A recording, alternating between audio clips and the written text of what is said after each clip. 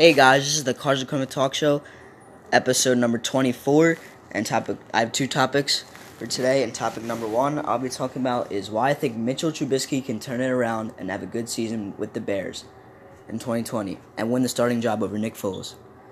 And topic number two, I'll be talking about my top three my opinions on who I think is going to be the top three best college football quarterbacks in next year's college football season.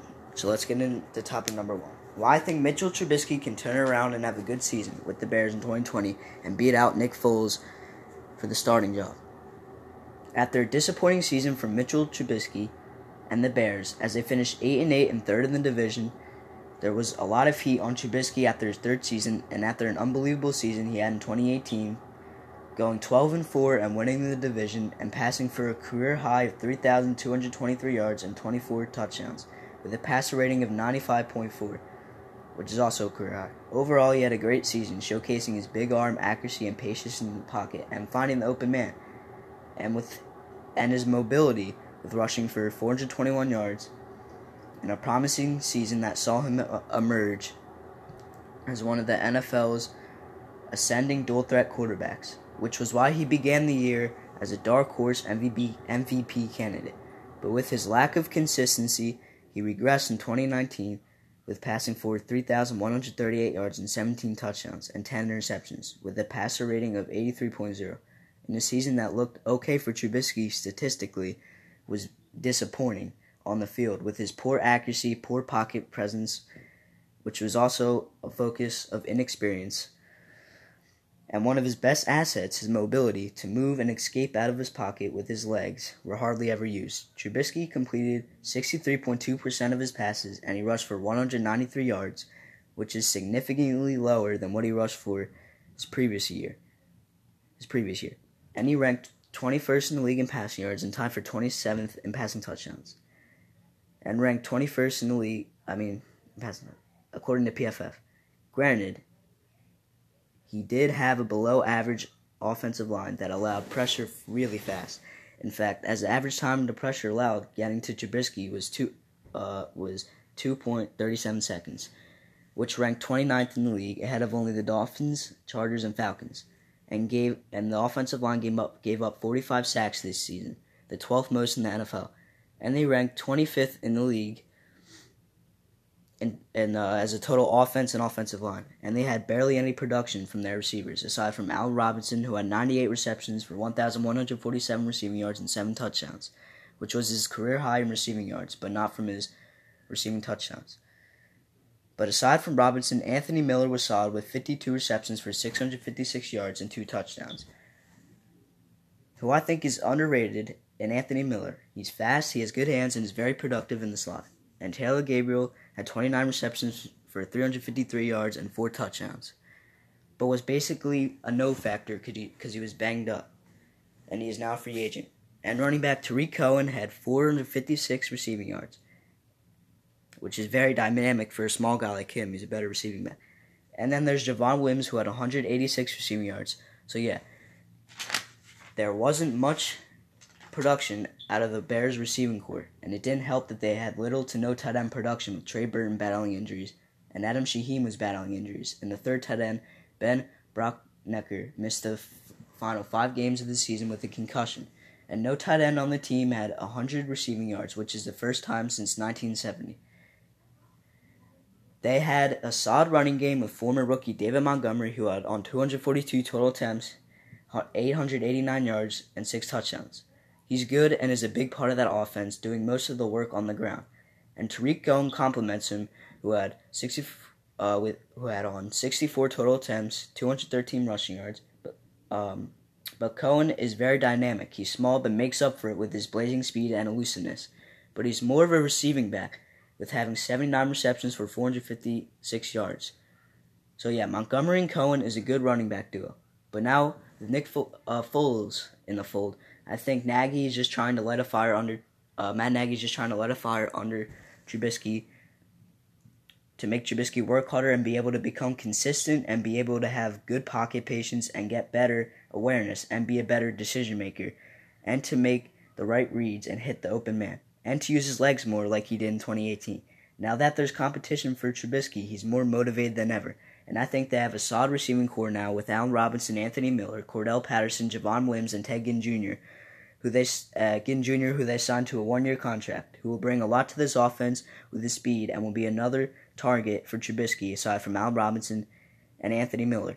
Allen Robinson and Anthony Miller were two of the most productive and best targets for Mitchell Trubisky last year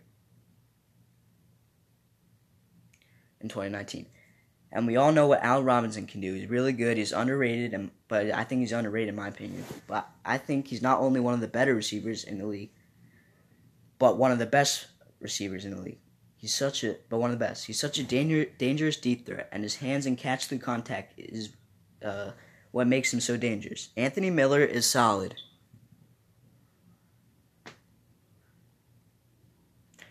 And I also think he's underrated. He's fast and has good hands and is very productive in the slot. And they have a solid running game with David Montgomery and Tariq Cohen, with Montgomery doing most of the work on the ground, and Cohen complements him by being a good receiving back. So yeah, they have a good running back duo and a good receiving core. And they have a better offensive line with than they had last year with Charles Leno Jr., James Daniels, Cody Whitehair, Jermaine Ifedi, and Bobby Massey is better than the line they had last year. And they're all going to have to block well if Trubisky is going to have a good year. So yeah, that is why I think Mitchell Trubisky will turn it around and have a good season with the Bears in 2020. On to topic number 2. My top 3 college, the 3 quarterbacks I think will be the best 3 college quarterbacks going into this college football season. At number 1, I have Trevor Lawrence from Clemson. I think Trevor Lawrence is now the best quarterback in college football, and he's an unbelievable talent, and is big at 6'6", 215 pounds, and he has a big arm, he's very accurate, and he has good reads and good decision-making. He can execute the zone read option or scramble to create alternate passing lanes. In his freshman year for Clemson, 2018, he passed for 3,280 yards with a career-high 30 passing touchdowns and 8 interceptions in 842 total snaps over 15 games, in which he started 11 out of those 15 games, and also had 103 carries for 563 yards and a career-high 9 rushing touchdowns, as his 45 combined rushing touchdowns and passing touchdowns tied Lamar Jackson for the 5th most in a season, as he led Clemson to the national championship and destroyed Alabama 44-16. In his sophomore year, he passed for 3,655 yards and 43 touchdowns and led his team to the national championship, but lost to LSU. I think he's going to be exciting to watch in his junior year for Clemson this year. At number 2, I have Justin Fields from Ohio State. I think Justin Fields is the second best quarterback in college football now, coming off a historic season as a first-year starter for Ohio State. The sophomore transfer from Georgia completed 67.2% of his passes for 3,273 yards and 41 touchdowns, against just 3 interceptions in 2019. He's a great talent who's big at 6'3", 227 pounds. He has a big arm, he's very accurate, he makes good reads, and he has good decision-making. He's also very mobile and fast. And I think he's going to be a Heisman front-runner this year. He was in the running for the Heisman Trophy in 2019. And it's going to be really fun to watch him for Ohio State this year. Next year. At number 3, I have Trey Lance. Now, you guys might be surprised because he's from a non-5 power school. So it's a mid-Division I school. I have Trey Lance at number 3 from North Dakota. I think Trey Lance will be the 3rd best quarterback in college football, even though he's not from a Power 5 school. In 2019, he threw for 2,786 yards and 28 touchdowns. And he won Walter Payton Award and Jerry Rice Award, as well as being named the most outstanding player of the 2020 NCAA Division I football championship game. He's a great talent. He's big at 6'3", 221 pounds. He has a big arm. He's very accurate. He's great patience in the pocket. He makes good reads. He eludes defenses, and he has good decision making and is very mobile with his legs. I think he's gonna be exciting to watch this year for North Dakota.